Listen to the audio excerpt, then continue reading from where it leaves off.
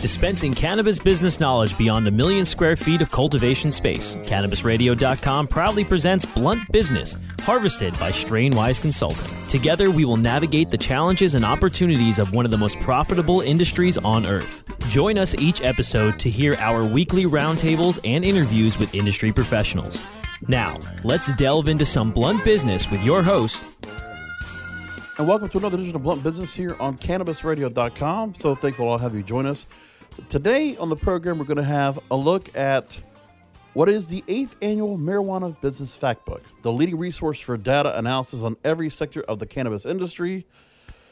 And here to tell us all about that is with MJBizDaily, the Editorial Director, Jenel Stelton-Holtmeier. Jenel, thanks for joining us here on the program. Thanks for having me. Really do appreciate it. And I must say that before we get started, that I do cite MJBizDaily for a lot of different stories, and I must admit that it's not hard to admit. Really, you're a great gathering of information because really, when I go through this Blunt Business program, if you ever hear this show for any period of time, I cite a lot of different sources, and there's a handful that I definitely rely on for the most.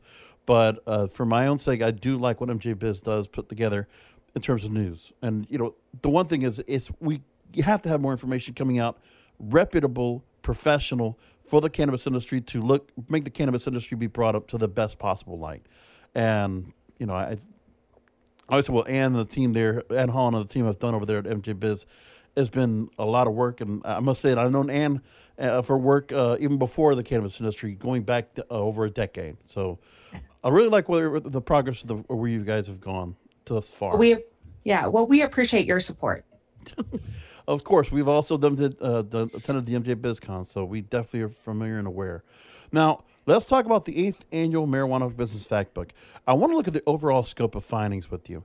So I want to take a passage here from some of the information that has been embedded. Quote, though the long-term outlook for the recreational side or adult side of the industry is more bullish than for medical marijuana sales are expected to grow at roughly the same pace in 2020.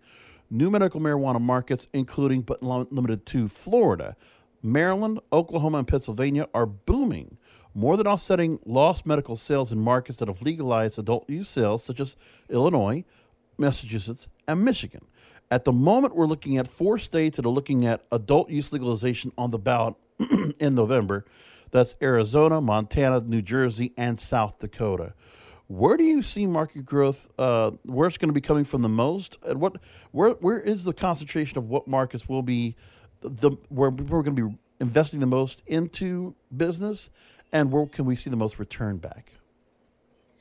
That's in many ways a difficult question. What you're seeing, like the quote that you pulled out right there, is what we've seen in most states is that as they come on with adult use and recreational use, their medical markets tend to wane, simply because of the fact that there are fewer hoops to have to go through for that recreation point, and that's where you get a lot of the returns. So that's what you've started to see in Illinois. That's what you've seen in Colorado. I mean, Colorado's a little bit of an exception because they have still seen some growth, but as one of the OG states, it really has helped to maintain and grow that recreational side. Going forward, what we expect to see is, yes, you will have these medical markets, but we're already reaching capacity for the medical markets to come online. The vast majority of states already have a medical market of some sort. While there is still room for growth, where we see the opportunity and the ramp up is in those recreational markets. It's because there's still just a fraction of the states that allow that. So with those 4 states that are coming online or potentially coming online with the elections this fall, we see opportunities for growth. Obviously, South Dakota and Montana are smaller populated states. So you're going to see a smaller amount of growth there. But when you look at a state like Oklahoma, where we've seen a huge adoption of the medical program, much more than almost any other state that we've seen, there's a lot of opportunity. So it's really, that was kind of unexpected for us. We haven't seen that in other Midwestern states. You wouldn't, I totally understand where you're coming from there. But then also I would imagine the one issue you have is where some states have put some regulations that have just been a little bit just draconian almost in a way, because that's how Illinois, when they initiated the rollout of medical and then adult use, a lot of a lot of regulations and a lot of things that they had to offer as well to kind of placate the rollout of the cannabis program to be brought into the state. Oh, absolutely. And so that's one of the big things is even if things get through that ballot process, what we're going to see is how does that actually get implemented and what does the regulation that gets put in place on it? We've seen that happening with Utah where they were trying to get it on the ballot and then they reached a compromise. And what the result was, a lot of people weren't happy. So a lot of it for these new states, we expect to see growth. We're not quite sure at this point. South Dakota is really an up in the air. It's not usually one that's seen as one that's going to move forward. We've seen a lot of interest in Montana. But as I said, as far as investment goes, those are relatively small markets. But what's important for them is the coronavirus pandemic has been not as penetrating as it would be in other larger markets because South Dakota has been kind of just scot-free the whole time. Same thing I'm imagining for Montana. Absolutely. And like we've noted before, one of the big things is we don't know the broad impact of the coronavirus pandemic at the moment. Yeah. Right now, the big thing that we're watching at this moment is the end of the extra $600 per week unemployment benefit, because that often brought people up to full recovery of their salaries, of what they had been earning. So as we see that drop off, people are going to have much less disposable income. Will cannabis actually be recession proof when they don't have that disposable income that they've had for the last few months? What I will say is that with the pandemic, which before I move along, can we wait? Go to I can't wait for the time when we actually have this in our rear view and we can say, are we glad we're not talking about pandemic anymore? I'm waiting for that day, just personally, just saying. Absolutely. But one thing I noticed more than anything else is the durability of the market. Because even at its hardest time, sales were continuing to kind of work along. There were adjustments made, and businesses were able to go and adapt. So, say some places that were cultivating decided to move to say hand sanitizer or other products to help serve just the urgency of what was going on with the pandemic. But I felt like that, even like with the stock market, it's amazing how durable and how resistant the whole industry was, because I don't think we had any major drop-off or any major businesses that had to close as a result. I feel like everybody's kind of able to make their way back. Well, I think what we saw as well is over the last year, we've seen kind of a correction in some of those markets. We've seen a lot of layoff announcements from some of the large companies as the industry matured in a sense. So what you're looking at is, so we had the capital crunch last year that really tightened markets. We saw a lot of M&A activity really drop off. We saw a lot of CEOs get ousted and replaced with more traditional leadership. So what we're seeing, I think in part, is influenced by the fact that we saw the shift before the pandemic hit. No, I like that question. I like that point you just made, because I think there is something to be said where for my sake, at this a little bit of a level of, I would say, maybe not a bit of concern or just something I would be interested in because of the fact that we are seeing more traditional leadership being brought into the ranks. And I have prefaced this. All of you know I'm going to probably just bring up the Screen Peek episode where Stephen D'Angelo came on with Richard's Wiki, made the mention of the fact about how important for businesses to grow to make sure that the leadership is still in touch with the heritage of the product.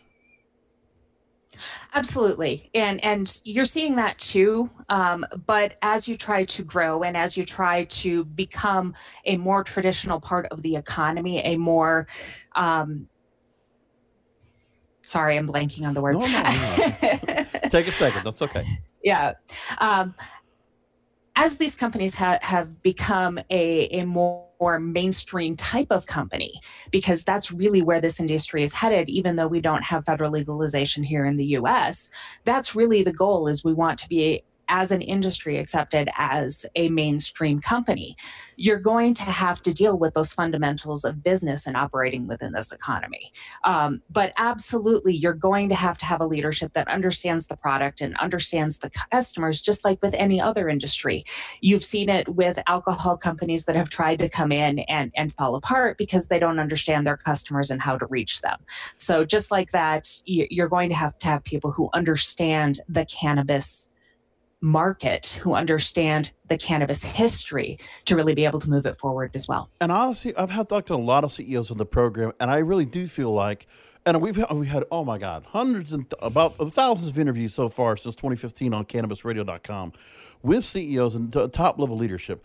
I feel like the ones that have a personal attachment and a personal passion because either they're a loved one or for something for themselves, where they have felt a personal attachment to the plant, have been the ones that have hit best. But then I've also seen in some cases where some CEOs that are just good CEOs and they just understand their business and they're not just here to go ahead and pull a profit regardless of the performance of the company. We're not seeing so much of that. But one thing is, I've always been afraid of how corporate the industry will become. And I was saying that going back to 2017, 2018, that I saw the influx at conferences of the amount of CEOs we brought in from Fortune 1000 companies. That's fine. Don't get me wrong. We need the legitimacy for the business, but I also don't want to lose where the business came from as well. We still have to hold on to our roots in some way, shape, or form. I want to get one more question in before we go to break. Now, the medical cannabis industry is a limited upside, as in this report says, as more than 2/3 of U.S. states have legal medical markets. Around 1/5 currently allow adult use sales. Programs in states that have recently legalized medical marijuana are restrictive in nature, with limited access to dispensaries, tightly controlled lists of qualifying conditions, and severely constrained product selections. Generally speaking, the handful of states left that have yet to legalize medical marijuana are politically conservative, and if they do enact M&J programs, might adopt a similarly onerous model that dampens their sales potential. 3 states that are voting on legalization for medical marijuana is possibly Idaho. I haven't checked out the press time if that's now official. Mississippi, Nebraska, and South Dakota. So it could be 4, but right now it's 3. Expand if you think there's room for growth that's hitting a plateau in new markets. Are we getting to the point where it's almost as if the States Act or any kind of legalization might not be, we might already be at the level of growth that there might not be any more room for expansion of the market? I think there's always room, because when you have federal legality, you also have people who have been standing on the sidelines and have been a little hesitant, particularly in those conservative markets. When you look at the rules around employment, for example, we still have states that, even if medical marijuana is allowed, that can do drug testing and as a national company can terminate employment in certain instances. So I think what you're going to see is, if we get that federal legality or those federal protections at some level, whether it's the States Act, whether it's the SAFE Act, you're going to have opportunity for people to invest in different ways in their companies to reach new customers. Because one of the other facts that has come to light is what's driving growth in a lot of the older markets, such as Colorado, is the fact that what you're seeing is new consumers coming on board. So there will always be new consumers. It's just a matter of how do you reach them? How do you get to it? So I think that there's still opportunity for growth. As we noted already, I think that opportunity is more in the adult use and recreational side, because what we've seen is that younger audiences or younger consumer base is much more willing to admit and to go forward and admit that they're using for recreational purposes as opposed to medical. And right now, we just surpassed that, baby boomers are no longer the majority. That happened a while ago. And so that younger population that's coming into the consumption age is really being willing to adopt, and we just have to be able to reach them. I was just reading the other day that it said about 40% of the business sector now is comprised of millennials, at least, that are reaching up to 40 years old. That's what we're looking at. Those are the ones that are going to be leading forward, and that's going to be the basis of the demographic that will be buying most of cannabis or hemp-based based products, I would imagine. And Generation Z is coming in there and willing to buy as well. We're starting to see numbers come out. They're hitting legal age, and they're jumping into the market as well. Also, they don't have the same, probably the same palate necessarily for alcohol as they would for cannabis, when they would rather have a cannabis-infused beverage over an alcohol product. I've seen that also change as well. Yeah, we've seen cannabis-infused beverages haven't made a whole lot of influx yet. They're still a relatively small part of the market, but a lot of companies are exploring it, and particularly a lot of the big alcohol companies are looking for a way to get their foot into the door in that area. Absolutely, because the other problem is that it's, and, I don't know if it's enough being said about the fact of how the energy drink market has made such a significant difference, and also, just imagine just certain products where, where everybody's just much more adept to having something more organic or plant based, and obviously, I know that's one thing that the industry is looking at right now is with that plant based, messaging, that obviously that and being much more finding products more organic. Trying to create that presence right there is just trying to create more appeal for any products for those that are hitting that particular younger demographic, I would imagine. That's my opinion, but I'm just analyzing and speculating from here. I'm here with Jenel Stelton-Holtmeier, Editorial Director at MJBizDaily. And, of course, that's MJBizDaily.com. And I have more to go ahead and talk to you about, Jenel, based on the findings of the 8th Annual Marijuana Business Factbook. We'll be back with more questions after this. Rolling into some sponsors, but we'll be right back with more Blunt Business. Elevate your everyday with that Shoogies feeling, with the sweet taste of Shoogies. Add a cup of Shoogies to your morning coffee. Ah, how sweet it is. Shoogies infuses cannabis and cane sugar to make it the perfect sweetener with benefits. Make your happy hour happier with a dunk of Shoogies in your drink. Order your Shoogies now at shoogies.com or find it in dispensaries throughout California. Whenever you crave a little sweet, pick up Shoogies, the sweet, sweet take-anywhere treat. Trends in technology, processes, and products. We cover these areas and more on the cutting edge of cannabis. Be informed from the latest initiators of new innovation. Learn about the latest breakthroughs and best practices in the cannabis and hemp industries. Better products, better infrastructure, and better sustainability. The cutting edge of cannabis.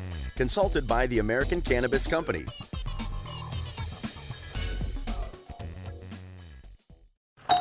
Hey, take a look at this. They're selling smart pots. They have pot that can make you smart? Where is it? Not that kind of pot. Smart pots are the best aeration container to grow your plants. Check this out. This is the original fabric container for faster producing, healthier plants. They're made with a superior fabric that delivers high yields. Plus, smart pots are reusable and sustainable, so you can use them over and over again, no matter if you use them indoor or outdoor. That's very smart, but how good are they for the environment? Smart pots are BPA-free and lead-free, so you'll always be able to ensure a pure, clean grow, and they're 100% made in the U.S. Over 28 million smart pots have already been sold, so it seems like a smart investment. Look for smart pots in close to 2,000 garden centers throughout North America and ask for the original fabric container. Find a store near you or order yours online at smartpots.com.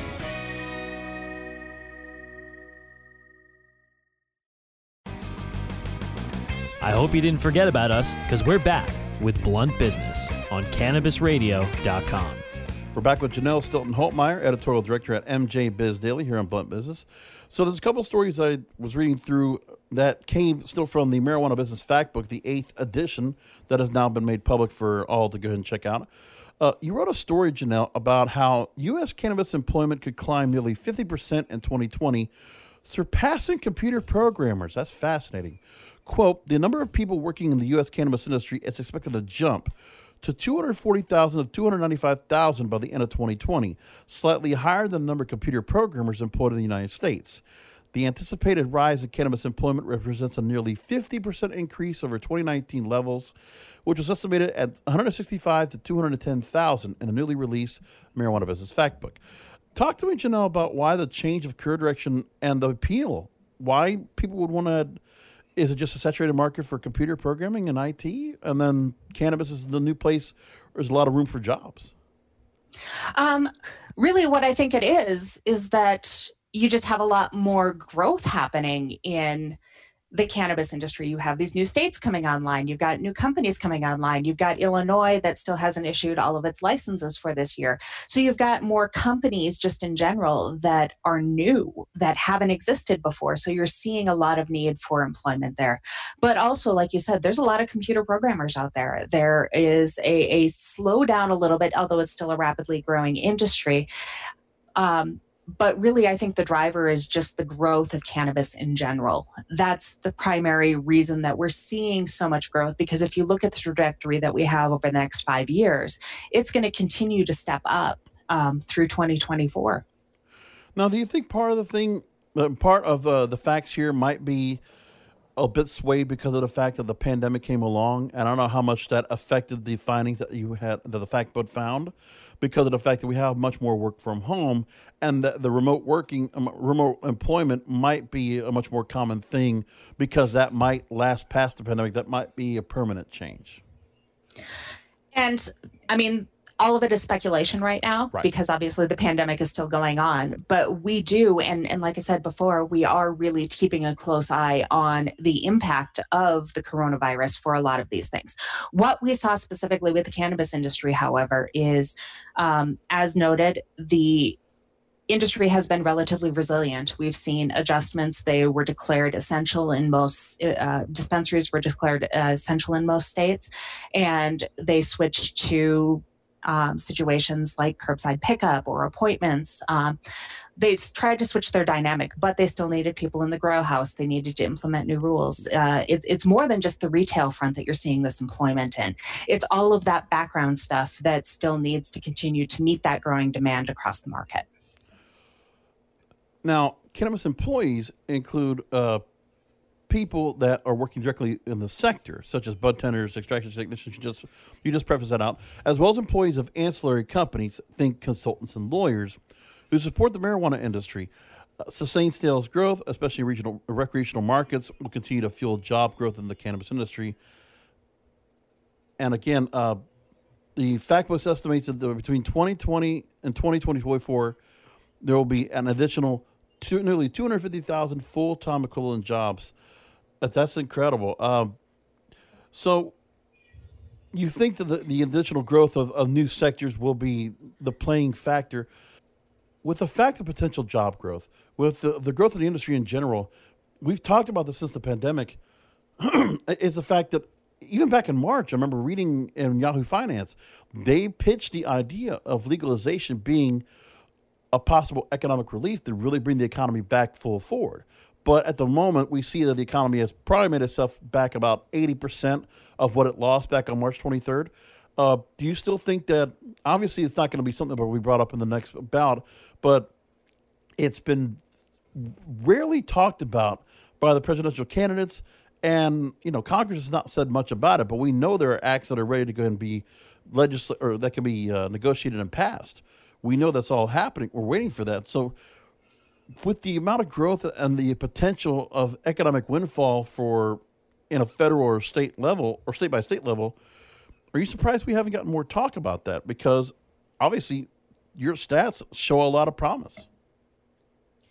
Honestly, no. And it goes back to the continued conversation about the pandemic. The pandemic really has taken all of the air out of the room for a lot of these things. So that has been the number one focus of Congress. That has been the number one focus of the president. It really is. It has taken up all of the attention for it. That said, what you're seeing is some people within Congress are trying to implement things like SAFE and include provisions and protections within the measures that are tied to the coronavirus relief as well. So am I surprised that they're not talking about it more? Not at this time. I think as the things settle down into a new normal, a new reality, the pandemic, we don't know how long it's going to be going on. We don't know. The impacts are going to be felt for a very long time. But until we get something figured out on the federal level with regards to that response, I think that's going to be what we hear them talking about rather than legalizing cannabis. And this is where and this is obviously, this can be, I guess it's where you land on the political sphere, where what you want Congress to be enacting. Do you want them to just continue to offer relief to the citizenry, or do you want to offer recovery efforts for people to go ahead and find their way to recover back up economically, individually? Even though people might say, well, that's going to be trickled down if the industry is able to go ahead and take off, be legalized, and then jobs will be brought in, additional revenue. That might be a thought. But again, this is where I mean the economy is being handled by the Federal Reserve and by the administration that's trying to go ahead and make their efforts there. I just wish there was something where that option can be brought to the table, because if we're looking for an immediate economic recovery, then let the industry know what it's able to do and let it enact and bring new business into the front. And also for the institutional investors, hard to say, they should be able to come on in and be able to say, listen, let's not worry about what's, just continue to be doom and gloom. Cannabis is right here to go ahead and bring us over the top and bring us into another level of success. And that's for anybody to have a chance as well, because of the opportunities of the cannabis industry when it comes to those that might be, looking for a second chance, or looking for an industry that will offer equality, diversity, inclusion. I just think there's a lot that's to be said about that. I'm going to thump my chest saying that's an opportunity there. Why not Congress look at it? Why not going to look at it right now? Because instead of it being put on the back burner, it should be on the front of mind. But that's just me. Well, and I mean, there are a lot of questions when it comes into federal legality. What does that look like? Which model do you use? It's not an easy answer just to say, hey, let's do it, because there's got to be a legalization framework in order to get the economic benefits. If you don't have a set taxation policy, how are you going to bring in the tax money? There are so many complicating factors when it comes into that. I'd love to see legalization, obviously, but I don't think it's that easy, particularly when you have an issue such as the pandemic going on right now. Well, say if the Safe Banking Act finally passed, and say the States Act, which I support, federal, letting the states go ahead and handle what they want to do with the industry, are there still more strings that are left to go ahead and that still need to be untangled? There will always be strings. It's government. I hate government. I hate politicians. Sorry. We're back with final questions with Jenel Stelton-Holtmeier, Editorial Director at MJBizDaily. Thank you again for making time for us. And the folks at MJBizDaily, we're going to come back with final questions after this. Rolling into some sponsors, but we'll be right back with more Blunt Business. Doc Rob, the concierge for better living. My guests say Razzie Berry. We're talking about nature, naturopathic medicine, as well as the concept of prevention and preventing disease. Empower people to live a naturopathic lifestyle, get to know your body, understand its rhythms, remove toxins, and use natural alternatives whenever possible. 90 to 95% of cancers are due to environment and lifestyle risk factors. I mean, that's a huge number. That means that cancer is preventable. The concierge for better living with Doc Rob. Only on cannabisradio.com. Oh, let the marijuana llama tell you something now about a game for your phone gonna make you say, wow! The game's about the game of growing cannabis for cash. Grow the seed, sell the bud, put the savings in the stash. Little by little, your empire grows large. Put different celebrities inside your entourage. You can choose to play with Snoop or me or Cheech and Chong, Cypress Hill, Willie Nelson, Wiz Khalifa with a bong. The name of the game is Hemp Inc., that's the point. Download and play while you light yourself a joint. The business of cannabis should be no crime. Hemp Inc. is even hot-proofed by the man who run High Times. Oh yeah? Get it on Android and iOS today. Marijuana llama out. Got to tend to me own crops, you know.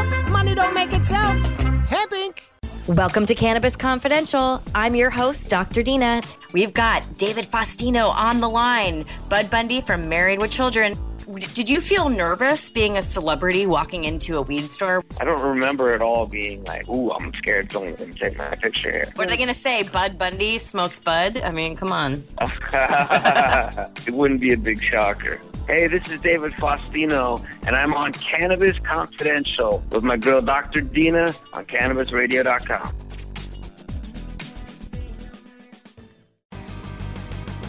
I hope you didn't forget about us, because we're back with Blunt Business on cannabisradio.com.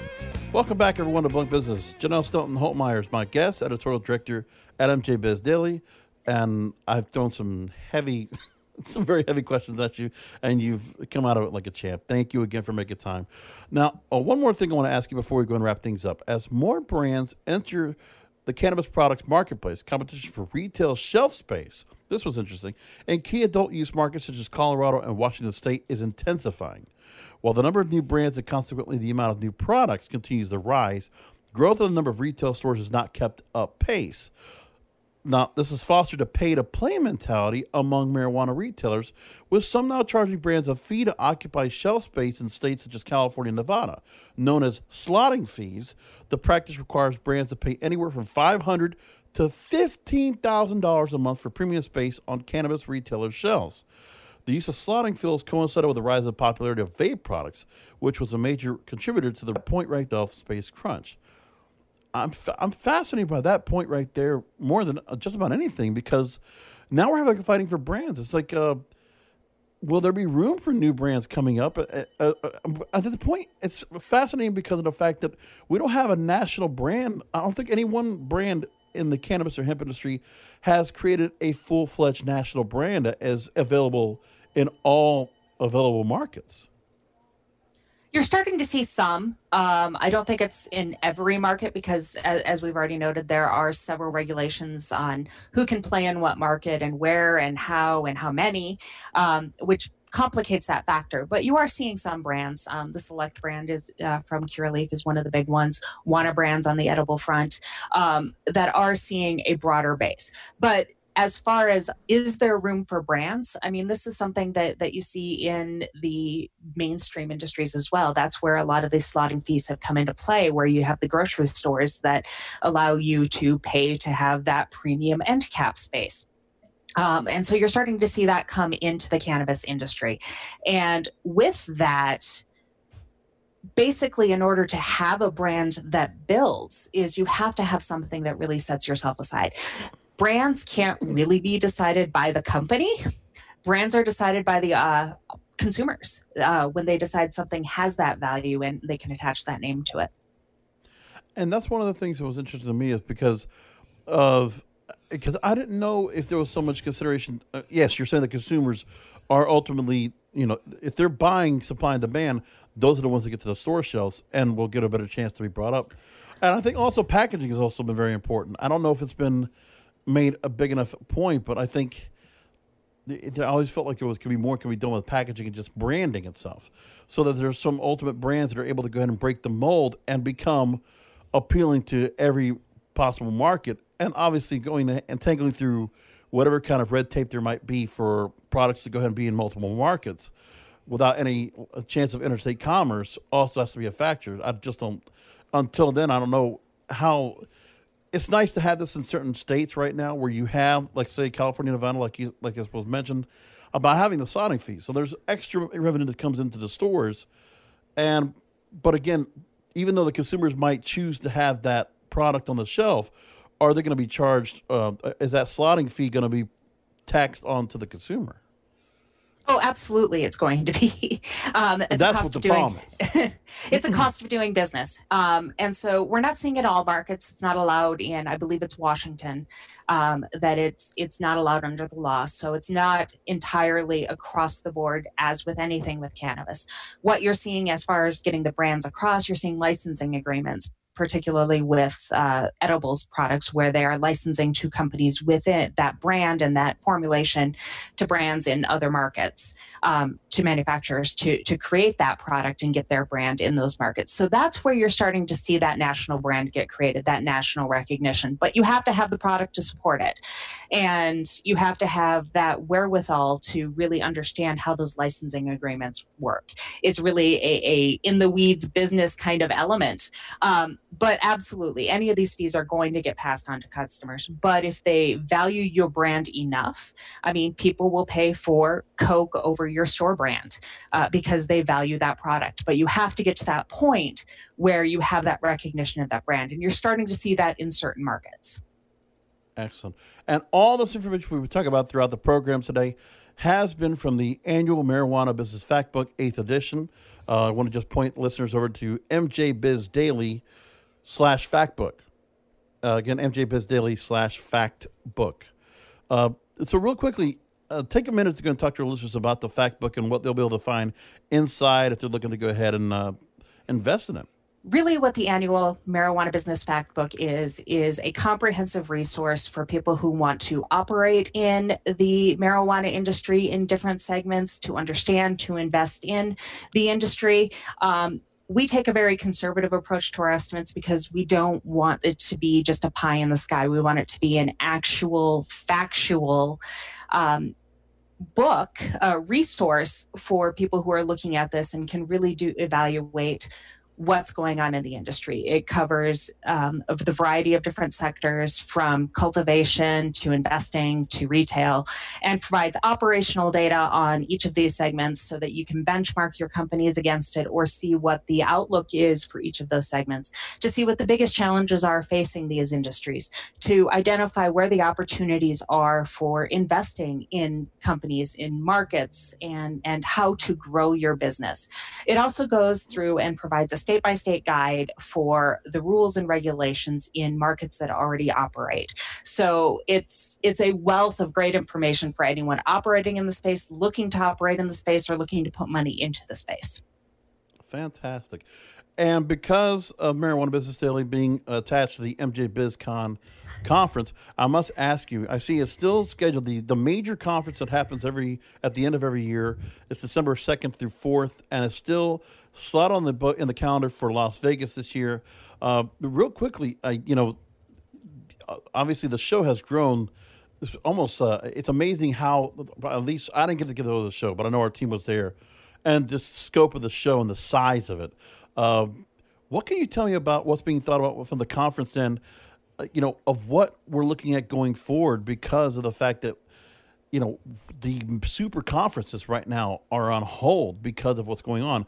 Even though right now Vegas is still on the cards, I saw CES recently just announced that their show's going virtual in January, but the show's still already scheduled for Vegas. Crossing fingers and toes, sees what happens.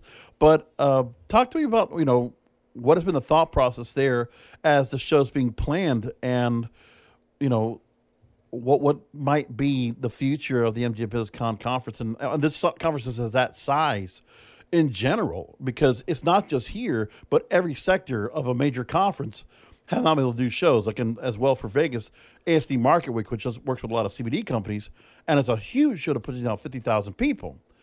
They're not able to do their shows. And the travel, all of that right there has been on complete hold for more than 4 months, and we don't know how much longer it's going to go. Absolutely. And that is the key thing, is we're really focused on the safety of our attendees and the safety of our exhibitors and the safety of our own staff. As of right now, we are still planning on having a live event. We're still going forward with the planning, but we're keeping a very close eye on the trends in Las Vegas, the trends nationally, what's going on within the industry, and really continually assessing what's happening. We will be having an event of some sort. If things fall apart, we will have a virtual event. We will be figuring out how to make that the best experience as possible within that dynamic. But yes, as of right now, we're keeping a close eye. We're planning, we're moving forward, and we're figuring out how we can adapt to the current environment with that safety in mind. Because if we're able to get back to that again, I think it would be safe to say that we'll probably be back from the clear of what we've been dealing with since March. And I'm waiting for that day. I don't know if it'll be soon, but I'd like to hope so. And I'm always going to try to stay glass half full myself. So, and it's really interesting because of the fact that, I'm just looking right now where even Forbes Magazine had talked about, could it possibly, what the fate of trade shows and conventions are going to be, and it's just going to be tough. I know Vegas has been hurt badly by this right now, and that might absolutely. Be that in New York City. I think are going to be the cities that will be the tough to get to, and we'll see what happens. I hate that phrase. We'll see what happens, but what can I say? Jenel Stelton-Holtmeier with MJBizDaily. Again, MJBizDaily.com. Thank you so much for being on with us. I really do appreciate it. If people want to go ahead and follow you and what you're reporting on a regular basis, how can people best follow you? Well, check out MJBizDaily.com. I'm right there, but I also do have a LinkedIn account, Jenel Stelton-Holtmeier. Long name, lots of letters, but you can find me. Excellent. Well, thank you so much, Jenel, for being on. I'm glad that we were able to get this interview put together. And thank you, listeners, for listening to another edition of Blunt Business. By all means, thank you for all the rating and reviews that you'll put for the show. I love that you're putting us out there in a positive light, and I'm glad you're really enjoying the program. By all means, please continue to go ahead and suggest to people to subscribe to the show through Apple Podcasts, Google Podcasts, Stitcher, Spreaker, Spotify, iHeartRadio, all major platforms. Find Blunt Business, of course, through our home at cannabisradio.com. We're so thankful for all of you to come and find us and join us. Come back for next week.